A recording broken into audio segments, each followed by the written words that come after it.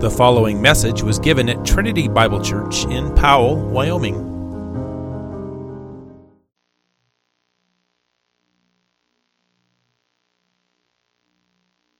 To look at the question, what is acceptable worship?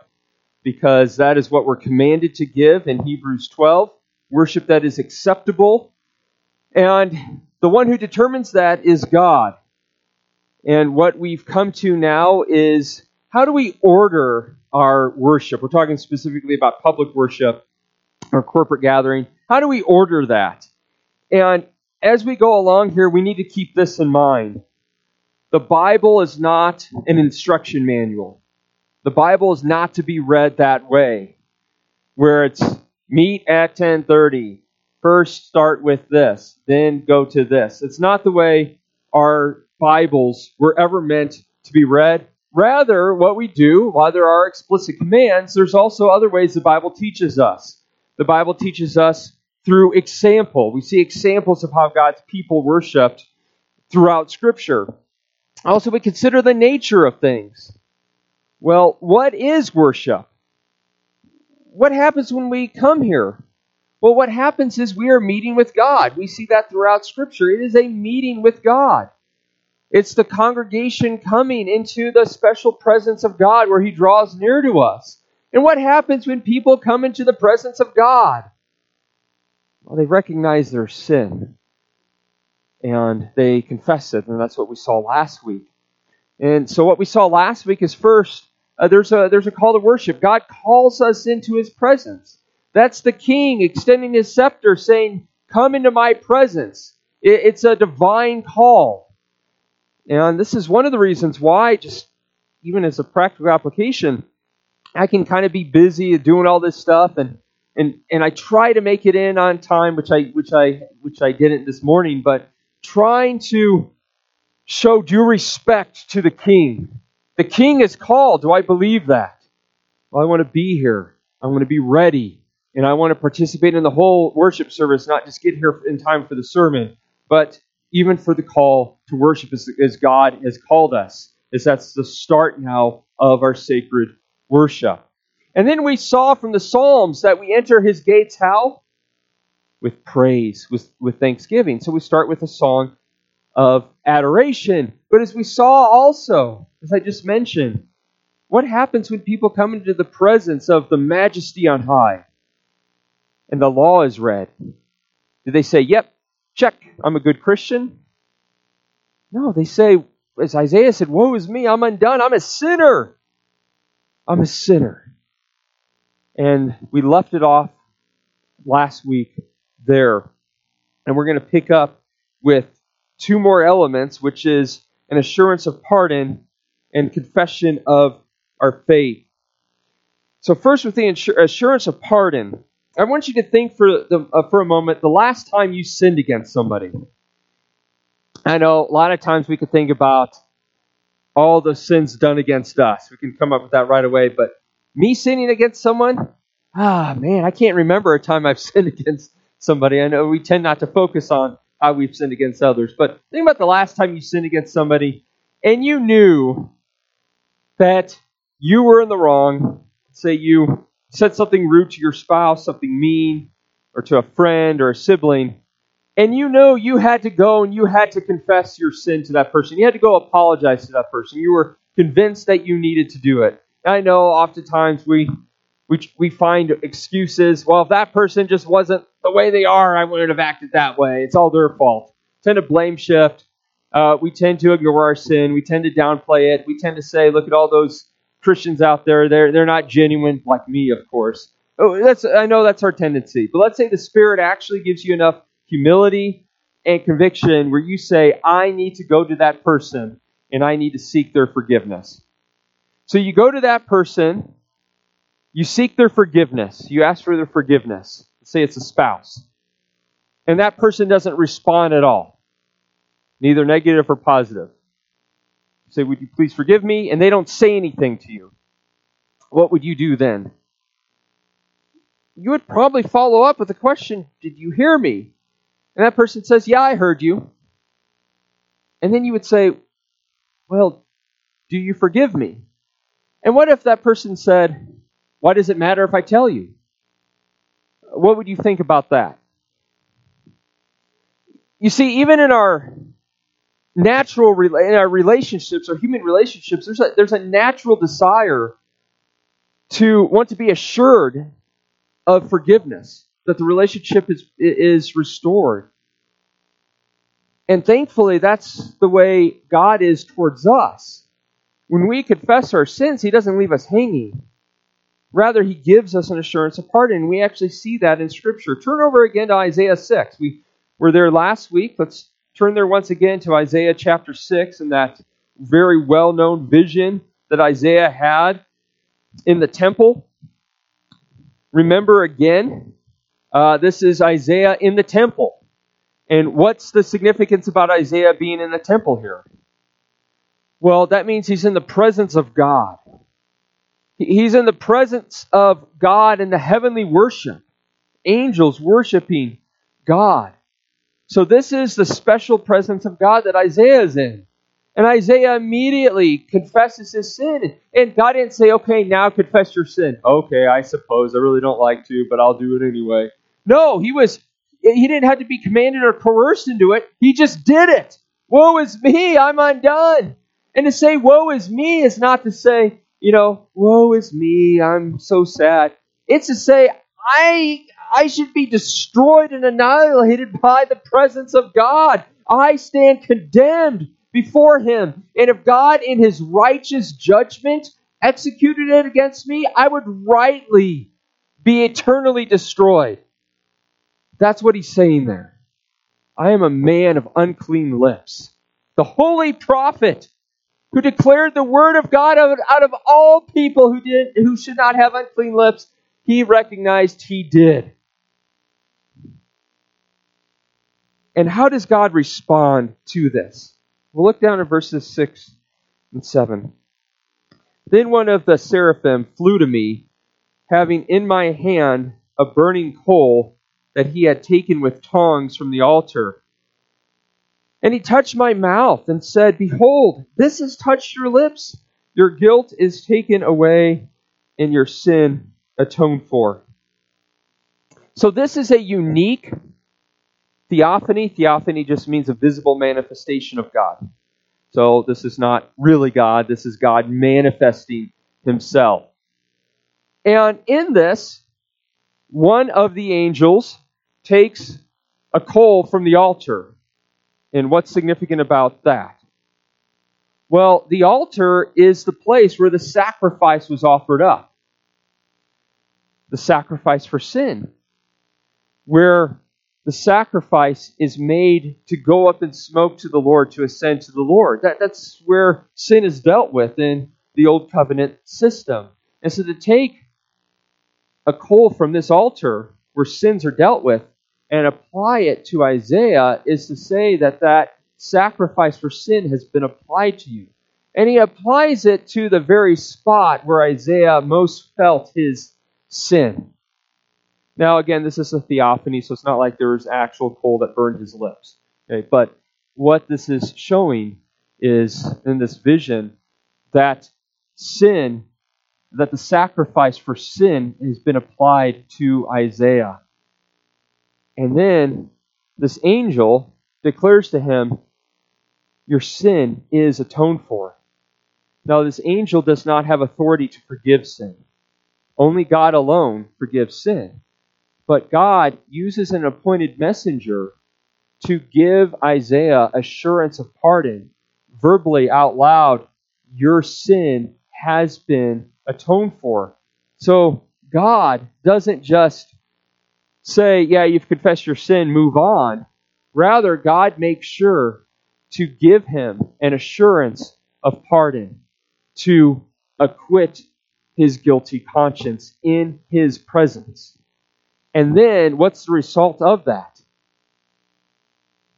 God says, who shall go for us? And what does Isaiah do? Here I am, send me. You see, having assurance of forgiveness, having assurance of pardon, knowing that you are forgiven, then motivates us and prepares us to go out and serve the Lord. I cannot tell you, well, I can, but I think it's hard for us to grasp just how much a guilty conscience weighs us down. And we do one of two things with the guilty conscience. One, we just despair. It's like, I don't want to go out and suffer for the Lord if I'm despairing, if I don't really know that He's on my side. Or two, we're very proud. That's typically the response. Oh, look at those Christians over there. They're not like me. If only they would. And we try to find fault with others in order to justify ourselves and acquit our conscience. And that's an ungodly way to live. What resolves that is having our conscience cleared. And God does that through an assurance of pardon by an appointed messenger to verbalize that in His presence. That's what we see here in Isaiah 6. And we see that in other places in Scripture. Turn over to Leviticus, the third book of the Bible. Leviticus. In Leviticus, we see the sacrificial system in place where public worship occurred. Okay, so the tabernacle. And from our study in Leviticus, if you remember, there are five main sacrifices for sin, and at least two of them involved public confession of sin. The burnt offering from chapter 1 and the sin offering from chapter 4. The offerer took that sacrifice in the presence of all, laid his hands on that sacrifice, and then confessed his sin before the priest. And it wasn't in a private setting, it wasn't a private screen, it was public. Everyone knew what you were doing when you were bringing a sacrifice for sin, that you had sinned, and then confessing that out loud. So this was in a public setting. And even the Day of Atonement was the same thing. The priest would lay his hands and confess the sins of Israel over it. Again, publicly. Confession of sin was a regular part of public worship. But with this, God gives an assurance of pardon. I want you to notice chapter 4. Starting in chapter 4, I want you to notice how often God says this. So chapter 4, verse 20. And they shall be forgiven. Verse 26. And he shall be forgiven. Verse 31, and he shall be forgiven. Verse 35, and he shall be forgiven. Then chapter 5, verse 10, and the priest shall make atonement for him for the sin he has committed, and he shall be forgiven. Verse 13, and he shall be forgiven. Verse 16, and he shall be forgiven. Verse 18, and he shall be forgiven. And then chapter 6, verse 7, with the reparation offering for the serious violation of swearing falsely. And he shall be forgiven. God doesn't just say he needs to do this when he sins, and that's the end of it. Rather, God makes sure to add at the end an assurance of pardon. And he shall be forgiven. And then we see God give this assurance of pardon in the public worship. Turn over to chapter 9. Chapter 9 is the first official worship service, if you will, at this newly constructed tabernacle. In Exodus, we saw the instructions and construction for this tabernacle. And Leviticus really is just a continuation of Exodus. In Leviticus chapters 1 through 7, right after Exodus, gives the instructions for worship, for sacrifices. And then in chapter 8, the priests are ordained, and now everything is set and ready. And so in chapter 9, we have the first official worship service in the tabernacle. And in verses 15 through 21, Aaron offers up the 4 of the 5 required sacrifices, all except for the guilt or reparation offering, because that involves having committed a particular sin. But they have sinned in generally, and so the other 4 sacrifices were offered. And with at least 2 of these sacrifices, there would be a confession of sin, a public confession of sin. And then after the sacrifice were offered, we read in verse 23 this. And Moses and Aaron went into the tent of meeting, and when they came out, they blessed the people. So we should not gloss over this detail. We need to understand its significance. After they sacrificed, God has them do this seemingly strange thing where they enter into the tent of meeting, which is the tabernacle, and then they come out again and they bless the people. And that has significance. God has them do that for a reason. Remember, at the end of Exodus, when the tabernacle was fully constructed and God's presence filled it, it says that Moses was not able to enter. Moses, who was able to enter that cloud up on the mountain, and he alone, he was not able to enter the tabernacle. That's significant. But then after the sacrifice is offered, Moses is able to enter with Aaron. The way into God's presence is through a sacrifice offered by a high priest. But God shows visibly that the sacrifice for their sin is accepted on their behalf by having Moses, who was not able to enter and come out alive, unscathed, and then bless the people. God has them do that to give them assurance that the sacrifice for their sin was accepted, to give assurance of pardon. Now, under the new covenant, we no longer offer sacrifices or have priests that do that for us. But are we still sinners? Yes. Do we still get afflicted with a guilty conscience? Yes. Do we still confess our sin? Yeah, 1 John says we are to do that. And God still responds with an assurance of pardon. And this is part of God's character, part of His kindness to give an assurance of pardon. It flows out of His nature because He knows our conscience needs it. We see God's character in our Lord Jesus Christ. I'm going to reference these really briefly. You don't have to turn there. But in Matthew 9, a paralytic is brought to Jesus to be healed. And Jesus says to him this, "Take heart, my son, your sins are forgiven." Jesus verbalizes this to this man. Jesus verbalizes to forgiven people that indeed they are forgiven. And in Luke 7, a sinful woman, a sexually immoral prostitute, crashed the Pharisees' dinner party for Jesus. But she comes in and she begins to wash Jesus' feet with her hair and her tears. And the Pharisees disapproved because of how sinful she was. She's a sinner unlike us. She does not have her act together. She needs to learn to shape up and be righteous like us. Look at what we're doing. We got everything so right. We had Jesus over. And Jesus says, actually, you haven't loved me. Jesus vindicates her and shows that she loved much because she had been forgiven much. She loved much because she had been forgiven much. Knowing the forgiveness you have in Christ leads to loving Him much. And He makes sure to communicate this truth to her. Even though He says, her sins, which are many, Jesus doesn't sugarcoat that, yet He says to her, your sins are forgiven. Jesus verbalized this to those who have sinned but who are forgiven. That's part of the nature of God. And we see that this is what He communicates to His gathered disciples on the first day of the week. Turn over to John chapter 20 to see this. John chapter 20.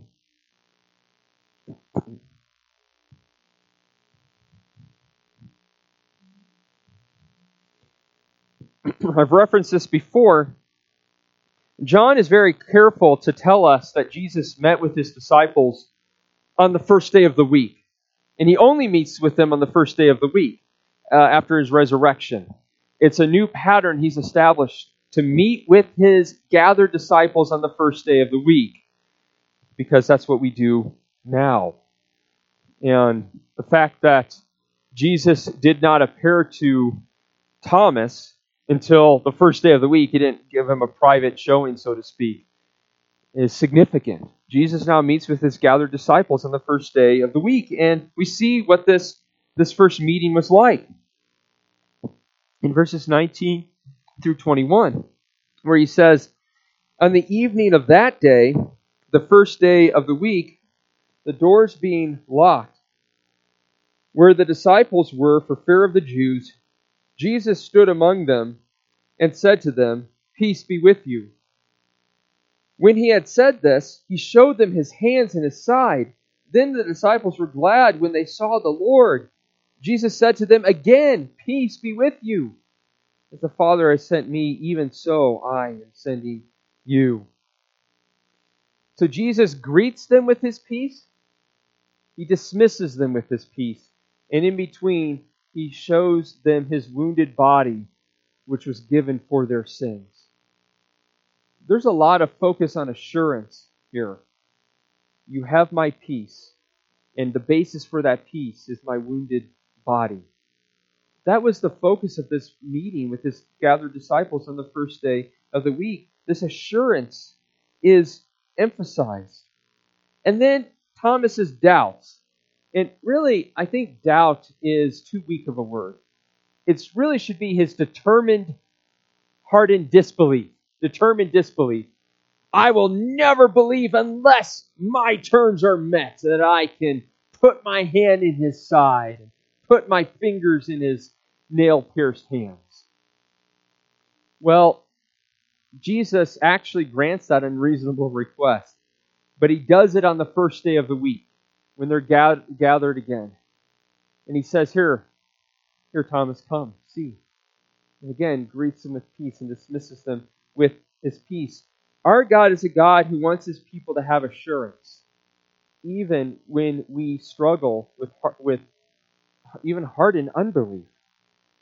And this assurance of pardon and peace really led to the same pattern with Isaiah, to send them out on his behalf. Now, does God give assurance of pardon only one time at the beginning of the Christian life and say, now you're good? Well, we remember what that father who wanted his child healed, he said to Jesus, Lord, I believe, and my belief is perfect, right? No, Lord, I believe. Help my unbelief. You can believe and still have unbelief because our faith is not perfect. In fact, the more you go along in the Christian life, the more you're going to realize that your faith is weak. And our gracious God does help us with that because he desires us to have assurance. As Hebrews 6 says, and we desire each one of you to show the same earnestness to have the full assurance of hope until the end, so that you may not be sluggish, but imitators of those who through faith and patience inherit the promises. So we need to be earnest to have not just assurance, but the full assurance. Our gas tank, if you will, shouldn't be at half full. It should be full. It shouldn't be on empty. It should be full. We could put more gas in the tank, as it were. Something that Hebrews had not yet obtained, that God wanted them to, and the same with us. And how important is this? Well, he says that having assurance leads to not being sluggish, but able to press on. Oh, if I know that my God is with me, that nothing can separate me from the love of Christ, that my sins are forgiven, because that is the thing that puts a hindrance between us and God. Like, why would God love me? Look at how sinful I am. Am I really in his good graces? I need to perform better. I need to try harder. God, just be patient with me. I'll get it together someday, and then maybe you will accept me. No, that's not the way it is. Rather, God says, your sins are forgiven. And that assurance then leads us to not be sluggish, but to persevere, to press on. That is the motivation for obedience. It's not the other way around. It's not obey and then you are forgiven, but because you are forgiven, you can now obey. But if we don't believe this, then we will be weighed down. So since assurance is so important, how does Christ help us disciples today? We saw Christ verbalize that while he was on earth. Well, how does he help us, the same forgiven disciples today? We have seen that God does desire us to have assurance. And we see that he makes it a point to verbalize it to those who are forgiven. And he does it in the context of his special presence. The Old Testament, priests going in and coming out of the holy places, even on the Day of Atonement, and Jesus declaring his peace to his disciples, showing his wounded body on the first day of the week when they're gathered together. That's when he gave this assurance. And so the practice of the church has been to verbalize an assurance of pardon for all who have placed their faith and trust in Christ. And since worship is a structured dialogue between us and God, when his law is read, as we saw in previous sermons, people respond by confessing their sins. But there's a dialogue. God doesn't leave us hanging. God responds on the basis of the new covenant. Your sins are forgiven. Take heart. Go in peace, my child. Your sins are forgiven. That's the heart of our God coming out in the worship service, verbalized through an appointed messenger who doesn't have authority to forgive sins, but is appointed to declare the Word of God, and declares from the Word of God, if you have trusted Christ, your sins are forgiven. Go in peace. And this makes sense in light of the covenant we're under, the new covenant. Under the old covenant, it was, read the law, all that the Lord has spoken we will do. The blood is now on you. If you don't fulfill this, the blood's on you. The punishment lies on you. But in the new covenant, Christ took that punishment for us. Christ was born under the law and fulfilled the law for us. He provides all the righteousness we need to stand before God, holy and blameless and above reproach. And Christ's blood was shed. He became liable for our sin. He was punished. And so when we confess our sin as members of the new covenant, God responds not with, you better do all that I say or else, but rather, take heart, my child. Your sins are forgiven. And he does it through the appointed minister, based firmly on the authority of the Word of God in the new covenant, as Christ is in the midst of the congregation speaking to us. And the church has authority by Christ to declare forgiveness. You're still in John 20. Look down at verse 23. It says there, if you forgive the sins of any, they are forgiven them. If you withhold forgiveness from any, it is withheld. Now, Scripture declares elsewhere, who can forgive sins except for God alone, right? Yet we see here from the mouth of Jesus himself, if you, plural, the you there is plural in the Greek, so if you, church, forgive sins, they are forgiven. If you forgive, that's the way it is. If you forgive any their sins, they are forgiven. That's the way it is. It's recognized as reality in heaven. If you, the church, withhold forgiveness, then it is withheld. That's the way it is. What is this about? Well, this is Christ exercising his authority on earth through his church. Whatever we bind on earth has been bound in heaven. Whatever we loose on earth has been loosed in heaven. There's a real authority there, as long as his word's being followed. But the decision of the church mirrors the decision of heaven, because Christ is exercising his authority through his church. Now, this is not an individual believer choosing whether or not he's going to forgive another. Jesus warns against that. Jesus says if you don't forgive from the heart, it demonstrates you haven't been forgiven. That's why you don't have a heart to forgive. Each individual believer must forgive from the heart. But this is talking about the church's authority to bind and loose on heaven, to declare where there is forgiveness, and to declare where it is withheld through excommunication. But notice the church does both. Declare forgiveness and declare where it is withheld. And this isn't arbitrary. We don't like you, you're not forgiven. But this is based on following His Word.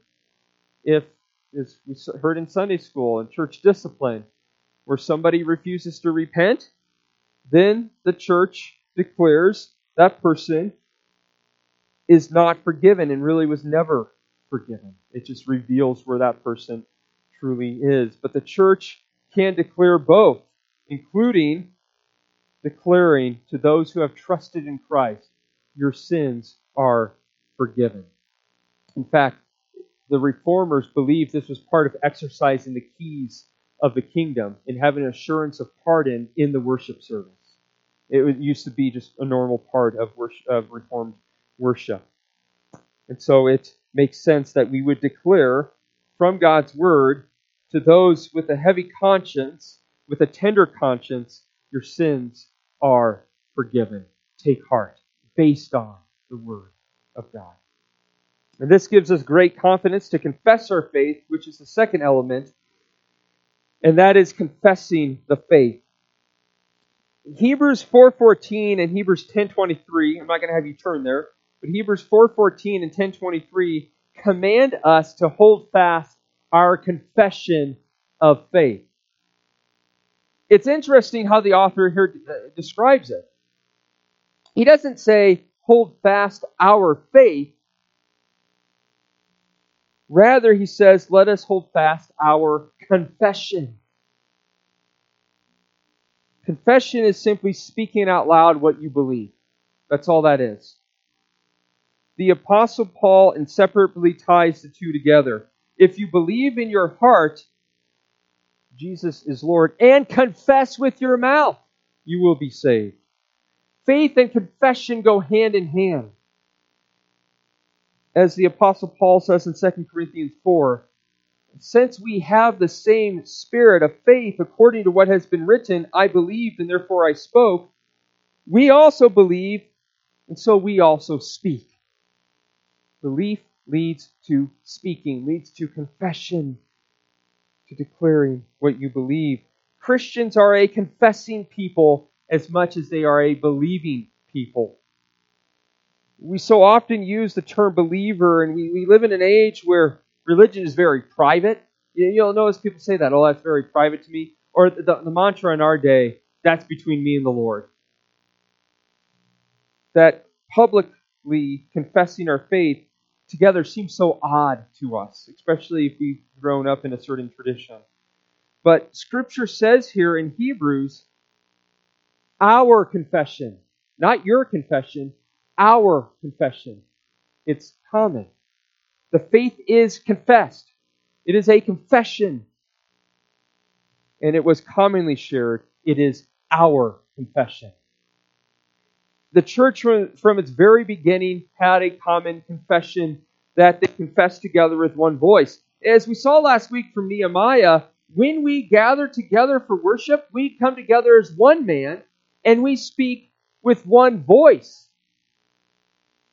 Romans 15 says we glorify God with one voice. So just as when we sing, it's not just this individual over here singing one song, this individual over here singing another song. We're all singing the same words together because we come together as one man, so we speak with one voice. One man has one voice.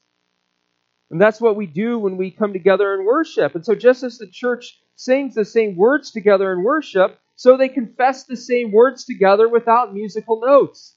Having musical notes does not suddenly make it sanctified or prevent dead orthodoxy. Speaking the same words together is what we do when we come together as a church. If we have a faith, and that faith is to be confessed, and it's our confession, and we come together as one voice, why would we say, no, we shouldn't confess our faith together? That's harmful. That doesn't make any sense whatsoever. And then we see in Scripture, this is what we are to do. Look at 1 Timothy 3, 14 and 15. Again, we're seeing this by example. The Bible is not an instruction manual. There's inferences we draw, things that the Bible assumes are taking place and therefore are instructive to us. So 1 Timothy chapter 3. 1 Timothy chapter 3. 1 Timothy 3:14 through 15 says, I hope to come to you soon, but I am writing these things to you so that if I delay, you may know how one ought to behave in the household of God, which is the church of the living God, a pillar and support of the truth, or buttress of the truth. So here we see Paul telling Timothy why he's writing to him. It's so that he may know and instruct the church how they are to conduct themselves as a church. And then Paul gives his identity to the church at the end of verse 15. It is the pillar or buttress or support of the truth. The church is the place, the only place where the truth is upheld, where the truth is defended, and where the truth is declared. And then Paul goes on to springboard from this to the confession of the church as the pillar and support of the truth in verse 16. He says, Great indeed, we confess, is the mystery of godliness. He was manifested in the flesh, vindicated by the Spirit, seen by angels, proclaimed among the nations, believed on in the world, taken up in glory. Now, the word translated as confess here is actually an adverb. Now, remember the days of Schoolhouse Rock. And I'm probably dating myself by saying that. The longer I live, the more I say that. I'm dating myself because I'm getting old. Of course, some of you are rolling your eyes like, yeah, you're still just this young buck. But Schoolhouse Rock. Kids, if you have not heard that, you got to get on YouTube or whatever, and you got to watch that. Those were the days. Conjunction, junction, what's your function? Just great. I just sang a private song, and it was Schoolhouse Rock. But adverb. So what is an adverb? That's what this is here, this word confess. Well, adverb is something that modifies a verb or adds to a verb. So, for example, he ran quickly. She cried loudly. That's an adverb. So more wooden to the Greek, what this says is, confessedly great is the mystery of godliness. Or to put it another way, to bring out this idea here, this is worthy of a confession. This is worthy to be confessed. The way the NAS translates this is by common confession.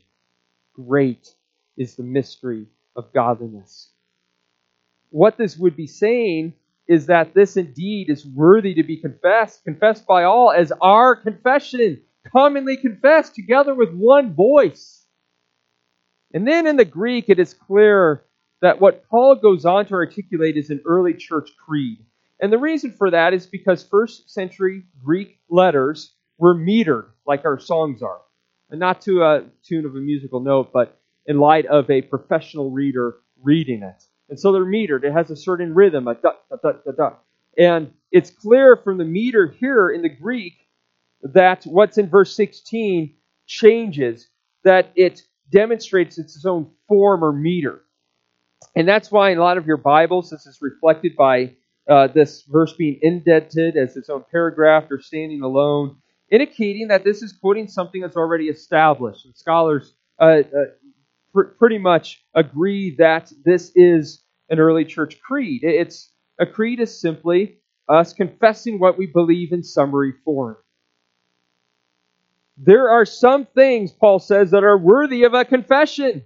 Some things worthy to be commonly confessed by the church. And that implies that the church actually confesses something commonly. And that Paul's mind goes from the church being the pillar and support of the truth to this creed, this common confession, demonstrates one of the main ways that the church is the pillar and support of the truth.